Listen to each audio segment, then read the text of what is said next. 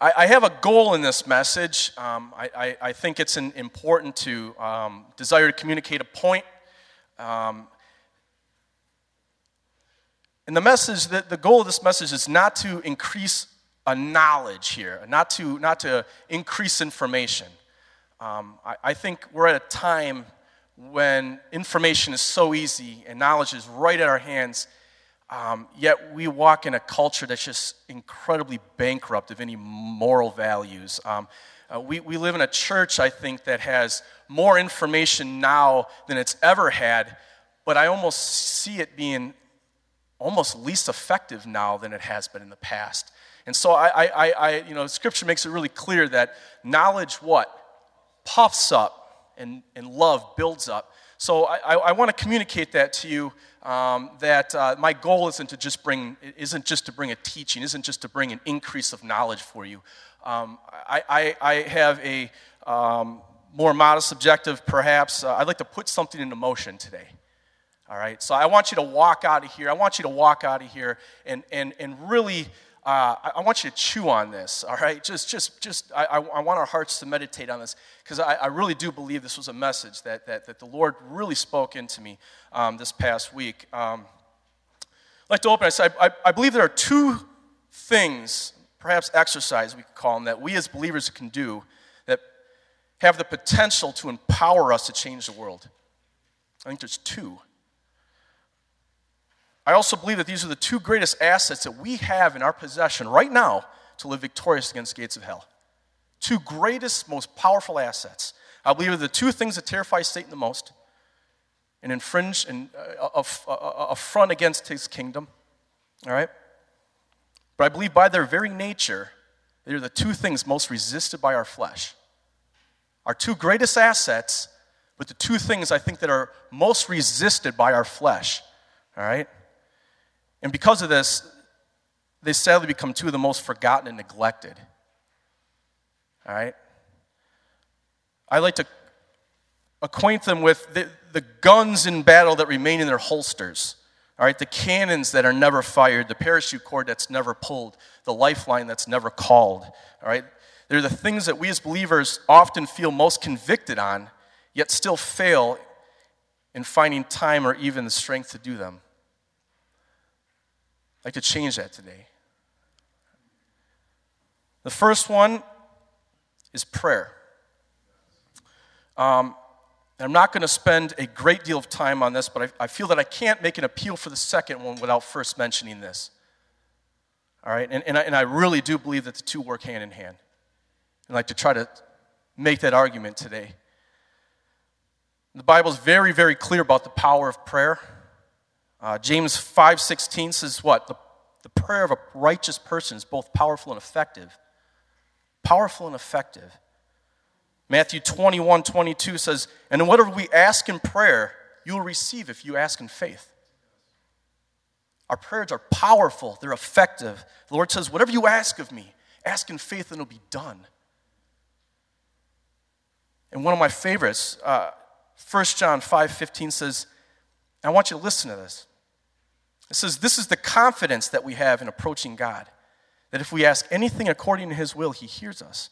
And if we know that he hears us, whatever we ask, we know that we have what we ask of him.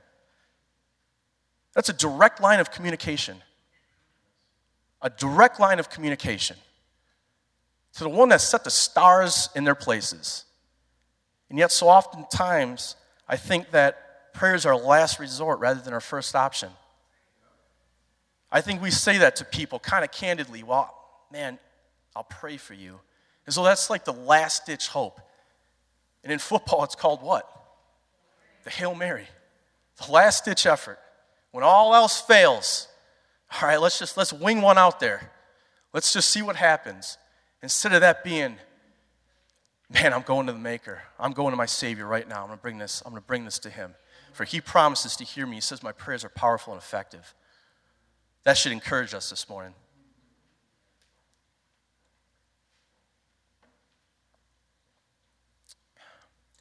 I like to think of even our cell phones.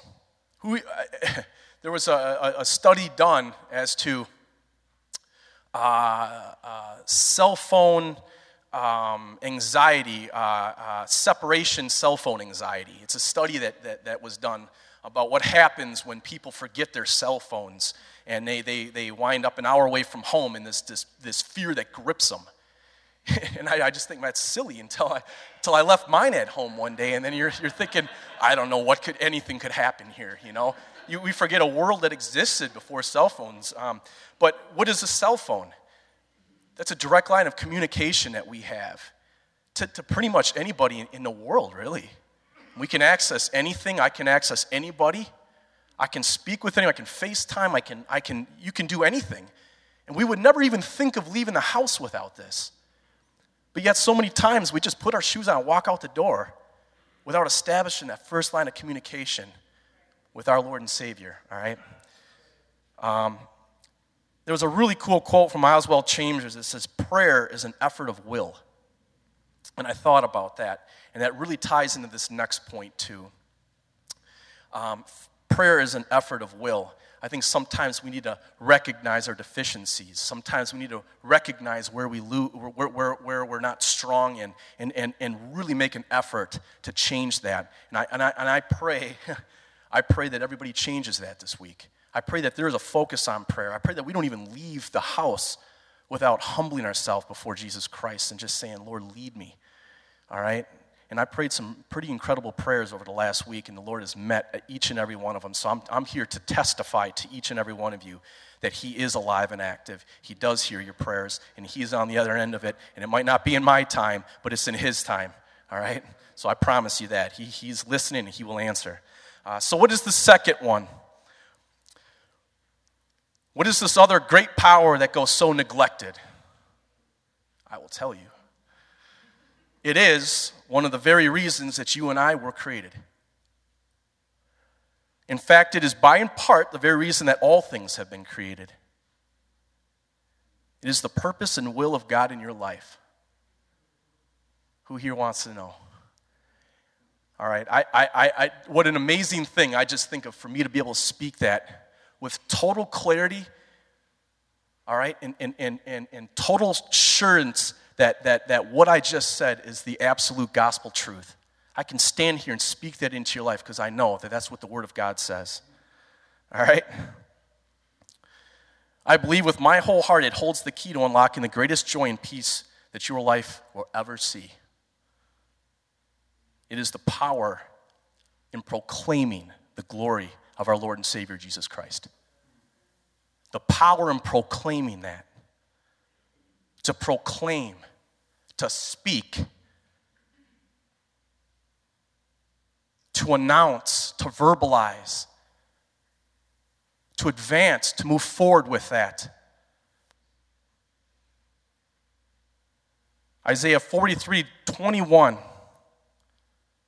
God says, to my chosen people, the people whom I have formed for myself, that they may declare my praise.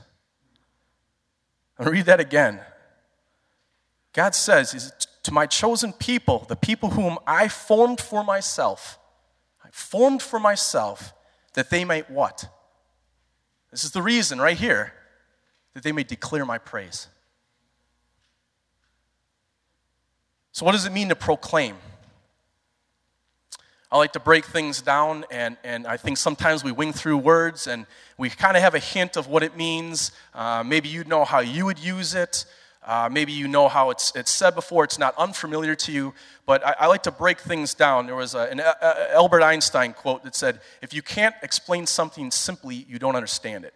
And sometimes I think it's just, let's break things down. Let's break the word proclaim down. If that's what we're asked to do, all right, and this is kind of the title here of this service, all right, what does it mean to proclaim? What is proclaim? The word proclaim means to announce or declare in an open way, to indicate or make known publicly. Proclaim the glory of the Lord Jesus Christ. To announce and declare in an open way, to make known publicly. We see the word used in the Bible interchangeably with the words declare, profess, announce, speak, and preach. All five of those ways are all synonyms, and they're used various ways throughout all the different ESV, NASB, NIV, all the other ones. These words are used in very similar references. They are synonyms when you look them up in concordances. To declare, to profess, to speak, to announce, and to preach. It is a verb, it is an action, it is not passive, it is alive, and it is dynamic. Proclaim the glory of the Lord Jesus Christ. Speaking it out, declaring it, announcing it, to profess it. This is not a quiet position. This is not a passive position that we take in this. Yet I think so many times it's kind of how it is in our life, though, if we can be honest, isn't it? We kind of know what we believe, and we're kind of not really into getting into someone else's business, and we're really not looking for arguments, right? I run into this at work, not really looking for an argument today, and so little comments I'll kind of let go. Instead of speaking into that, instead of declaring something, instead of taking the word of God, which is truth, and just speaking that in to a reference that was made, to a comment that was made, maybe to someone who is visibly hurt in front of me, that somehow I hold back from that. And I think that ties into the first point I made. It's resisted by the flesh. Don't we see that in our life? And I think it's because it's such an affront on the kingdom of hell.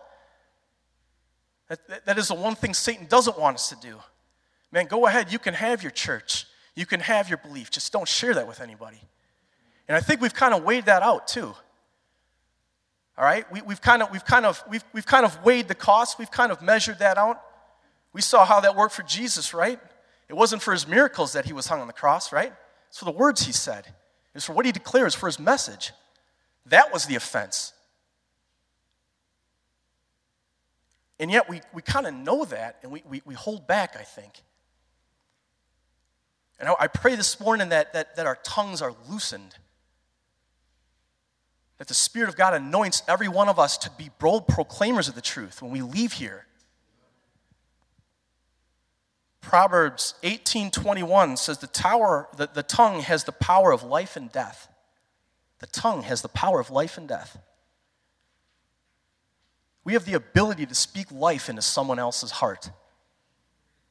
That is, if you are not moved by that this morning, boy, I question salvation. To speak life into someone's life. To speak that. Proclaim it. There's an old quote by St. Francis of Assisi. Many of us have heard this. I've used this. I've allowed this to become a crutch. And I don't mean to offend anybody by using this as a negative connotation, because I'm going to actually use it as a reference later on. But I want to bring it up because we've heard it, we've used it.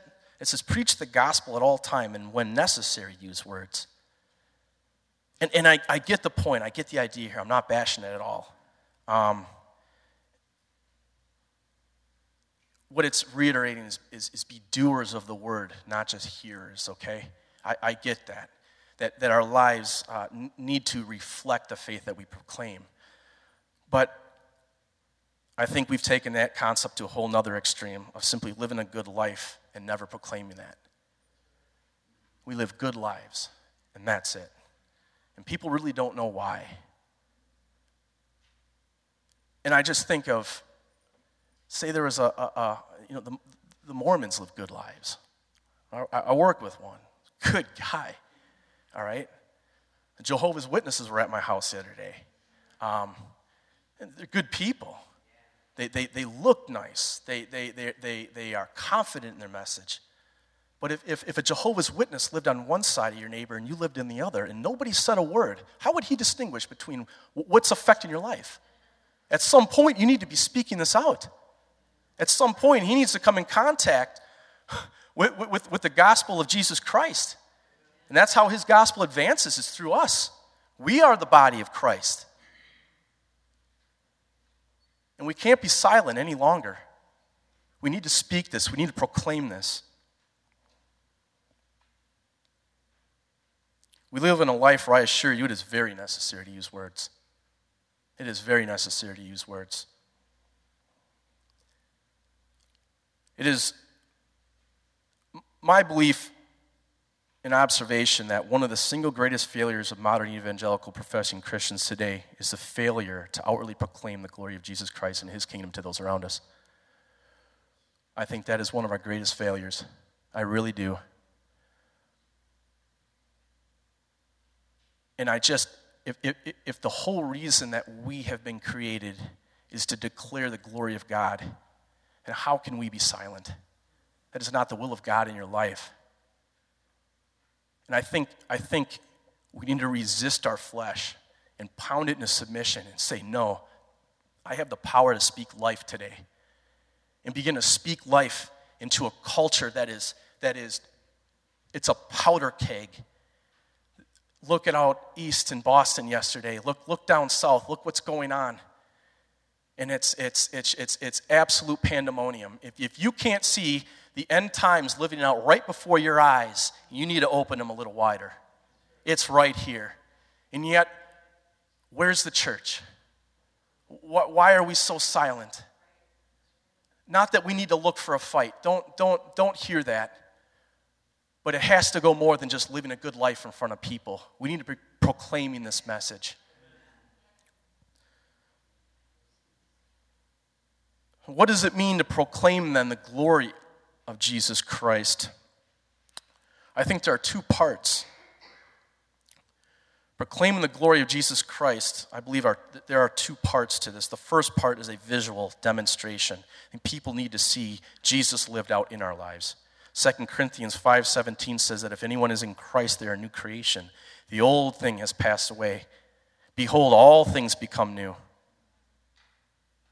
All right? Without this, you can forget about the second part. All right? If you're not walking the walk, you got no business talking the talk. And people are going to see that. People are going to see that.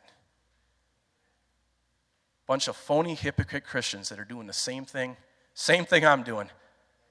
This guy's in a club with me on Saturday night. He's trying to get me to go to church with him. What a joke. And they can see that. And it has become a joke. And a lot of people just completely scoff at this. And so I'm just telling you, if your life doesn't represent this, you're going to be so completely ineffective if you begin to speak this into people's lives. All right? Our lives need to represent, all right, the message that we profess. And that profession is Jesus Christ. And if you don't know how he walked, man, get in the book of John. All right? Begin to read. That is our benchmark. All right? Not other Christians. We don't use other Christians as the benchmark of where we need to be. It's Jesus Christ. All right? That's what I'm raising in my house. And I tell my kids that. That's what I'm raising. Young men of God, young women of God. And that's who we're going to strive to be. And you know what? Your old man's going to slip up. But that's who I aspire to be. And that's who I want you to be. And speak that to them. All right? Model that for them. Speak that into their lives. And this is why we need to avoid even the appearances of evil. The very appearances of evil, lest anything destroy your witness. Once that is ruined, that's a hard one to get back.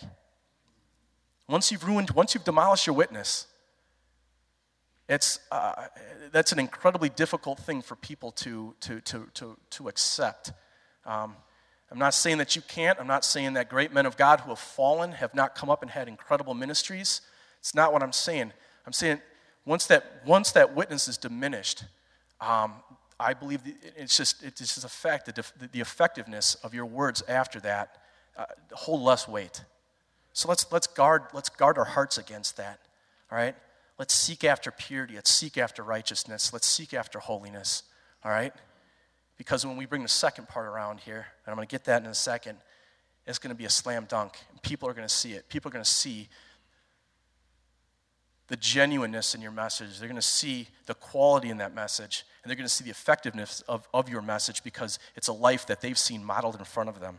So the second part, First part was visual demonstration. Second part is an outward communication. It means we need to demonstrate this visually, and now we need to communicate this outwardly. People need to hear the truth about God's glory and salvation. Psalm 96, 2 and 3 says, "Sing to the Lord, bless his name, tell of his salvation from day to day. Declare his glory among the nations and his marvelous works among the people."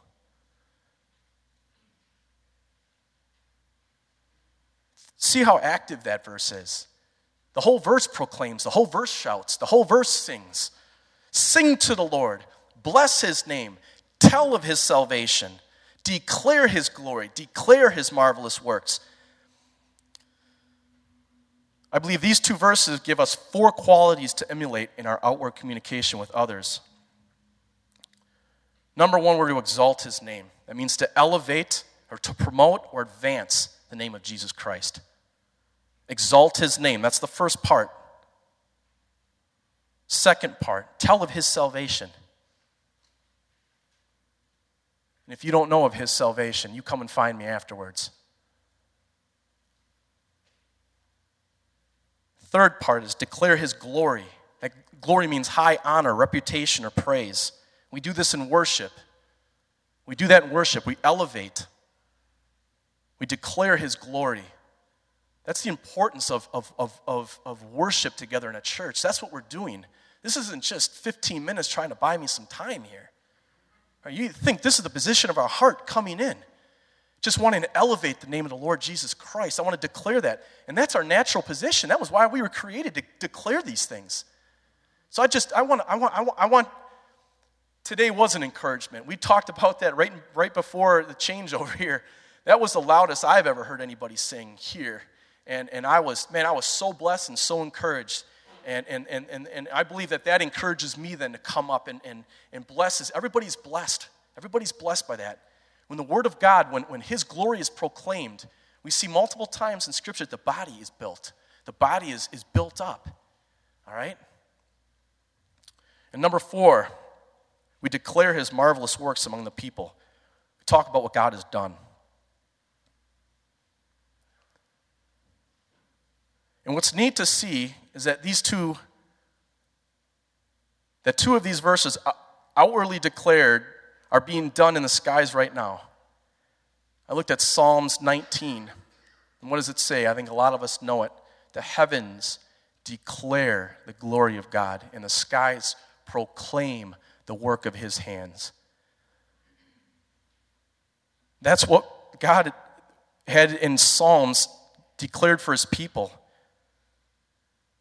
Declare his glory and to proclaim the work. He tells us to declare the marvelous works that God has done among the people. Speak of his works. Declare his glory. The very skies are doing that right now. All of creation is doing that. What is that verse in Great is Thy Faithfulness? Joined together in manifold witness. Sun, moon, and stars in their courses above, to gather together with all nature. And if you're not willing to declare that, it says even the rocks will cry out. This is an advancing message, all right? This is an outgoing message. This is not passive. It is aggressive. It is dynamic. I think that there is one thing that's totally unique and different, like a snowflake, that every child of God has over all creation. And there's great power when we proclaim it. And this is what I want to get down to. This can be your takeaway this morning. It's your personal testimony. It's your personal testimony. How did you come here today?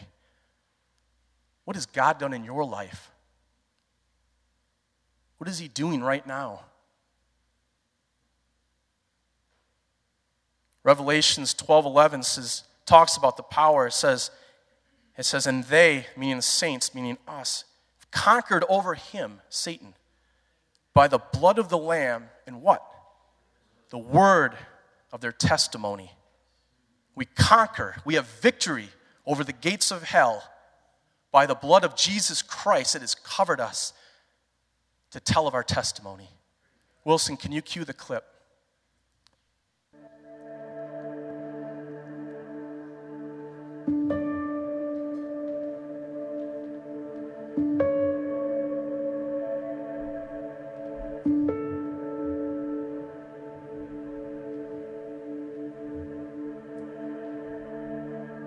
I remember the first time I met you. I was 13. And I was just a kid back then, but at the time I was hurting. And Dad preached a sermon about how you were the anchor of our souls from the book of Hebrews.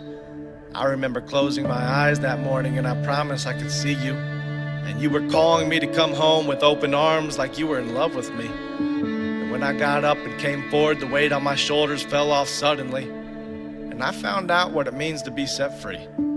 The church was packed that day, but I swear it was just you and me. And at that altar, I prayed that you would forgive me. I had been living for the world, and it had left me empty. And you whispered in my ear, and you called me son.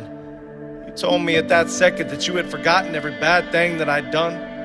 I found the answers I'd been searching for. Until this day, it's your glory that I'm burning for. And I just want to thank you, Jesus, for the sanctification process that's possible through salvation, which comes from your sacrifice. I was dead, but you gave me life. And you gave me purpose.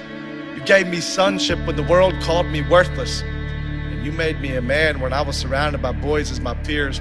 You advanced me in years, and you gave me a heart for the hurting, and you give the hurting a heart. You put back together what the world had torn apart. You told me that I was worth the cross and the price you paid. Thousands of revivals later, and I can't wrap my mind around the lives you've saved. You are everything to me, and I can't live without you. And I want to be a voice of reassurance to the people who doubt you. And I want to stand up and fight back when people down you. I was at my lowest in life when I found you. Or maybe you found me. Either way, I know at that moment that I was drowning. I was depressed and I was angry. Teachers and preachers did everything they could to tame me.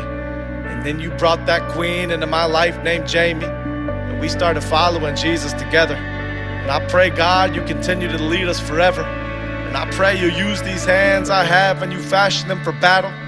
You made me to ride into the fight strapped up in this saddle. And on this white horse, I will ride into this fight. And I will spark up this torch and illuminate the light. And you will disseminate your might. I believe, God, you'll eliminate the bite. And the snares of Satan will not touch me. And although 1,000 on each side will continue to rush me, I hear your voice as you cry out, trust me. And I trust you, Lord, and I'll run this marathon. And you promise to carry me on. And I hope one day my family finds a mountain to bury me on. Because I never stayed at the bottom, I climbed to the top. And I nearly died when I dropped. But you picked me up and you pushed me on. And I stood up and fought back against every demon that took me on. And my God is great and my God is good. And his goodness is never ending. This isn't hoping and wishing that I'm sinning. This is all that I have. My God is my dad. And I will fight for his name until they put me in the grave. I'm another Voth preparing for warfare in this cave. So bring us your giants and bring us your spears. The perfect love of our general cast out all fears. We aren't afraid of the devil or the arrows you've planned. We're confident in battle because no weapon formed against us will ever stand.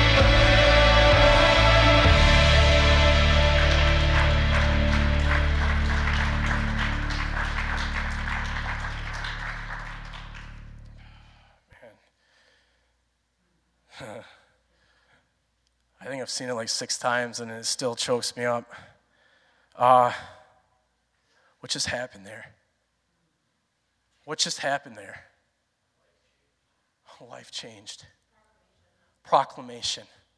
A declaration. It was a personal testimony. It was a man who was broken that came in encounter with Jesus Christ.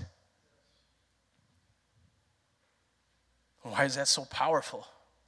What was what he said so powerful? Never quoted any scripture. Never referred to the Bible once. Never told me that I'm a sinner in need of a Savior. His theology was spotty and dicey in a couple spots. But man, how powerful was that? Was I the only one moved by that this morning? But you know what? It was genuine. It was personal. It was from the heart, and it simply proclaimed what Jesus had done for him. I want to look at, real quick, Mark 5, 18 through 20. This is the takeaway today. This is if there can be something that I want to put into motion, I want to put this into motion today. I think we can really complicate what we're supposed to say. I think it becomes methodology. I think we use tacts to try to win hearts. It's rigid, it's clunky. People can see that. People feel that. It lacks a genuine heart for saved and lost souls. It's done out of compulsion, not out of gratitude. All right? You got to understand, our testimony, what we speak, all right, is when the Spirit of God pours upon us and you speak into lives and they are changed. His Spirit speaks into them through you and their lives are changed. It's not reading off of cue cards. It's genuine. What you saw there was genuine. It was rough, but it was genuine. Let me grab my Bible here. I want you to take a look at just a very simple thing that happens in Mark. We've heard the story. Jesus comes into a countryside. There's a man possessed by a demon. And he's an outcast. He's living in the wilderness. And he's been bound in chains, and everybody knows this guy. Just he's a savage. As Jesus approaches him, the demons cry out to God. They knew who he was. The demons knew who he was. And he's begged him, Son of Man, our time is not yet. Please, he said, cast us into that herd of pigs. And Jesus allowed them to go in the herd of the pigs, and the herd of pigs went off the cliff. And there the man sat in his right mind. It said, and a great fear came upon the people. They saw that. They saw an encounter with Jesus Christ. They saw there was power in that. And not everybody wants to hear that. Not everybody wants to see that. Because as we know that crowd asked for Christ to leave. He said they were too afraid of what he was going to do. They were too afraid of him. And they asked him to leave. And as he's getting ready to leave, it says in verses 18, as Jesus was getting in the boat, the man who had been possessed by the demon begged him that he might be with him, that he wanted to come. He's saying, take me with you. And Jesus did not permit him, but simply said this, go home to your friends and tell them how much the Lord has done for you and how he has had mercy on you. And said he went away and he began to proclaim in the cities how much Jesus had done for him. And everyone marveled. Just begin to speak to people. Let them know what God has done in your life. If you came in here with a broken leg and we prayed over you and you were healed, I'm sure you would be calling somebody later on that day to let them know what happened. You won't believe this. If somebody was healed of an infirmity right in front of you, there's no doubt that we would leave here and begin to tear up social media and be speaking about what we saw. You won't believe this.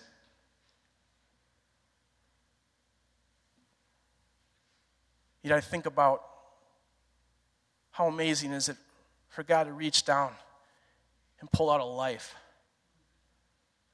that was on its way to hell and pick me up and speak life into me and give me his Spirit, and to clothe me with the blood of Christ, be covered in righteousness, and to proclaim me his Son. Isn't that something to profess today? Isn't that a good work that God has done in your life? I'd do something a little bit different right now. I want to just open this time up for anyone who just wants to stand and proclaim something. Possibly for the first time, you need to declare Jesus Christ as your Lord and Savior. Or maybe you just need to recommit your life to Christ. Maybe you have a testimony to share. Or maybe you simply want to declare the good thing that God has done for you today. I want to encourage you right now. Put this word into motion. Let's do that right now. It doesn't have to be anything grand. Just stand in the presence, proclaim his kingdom right now. There's such victory in that. There's such victory in proclaiming. There's victory in proclaiming your testimony. That is powerful. I just want to encourage you. You need to break out of your shell because you have a story to tell. Let's not give into this passive gospel. It is not as alive and it is active. He has pursued you, and he's going to use you to pursue others.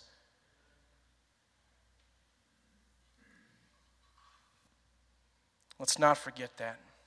Prayer and proclaim. Prayer and proclaim leads to victory.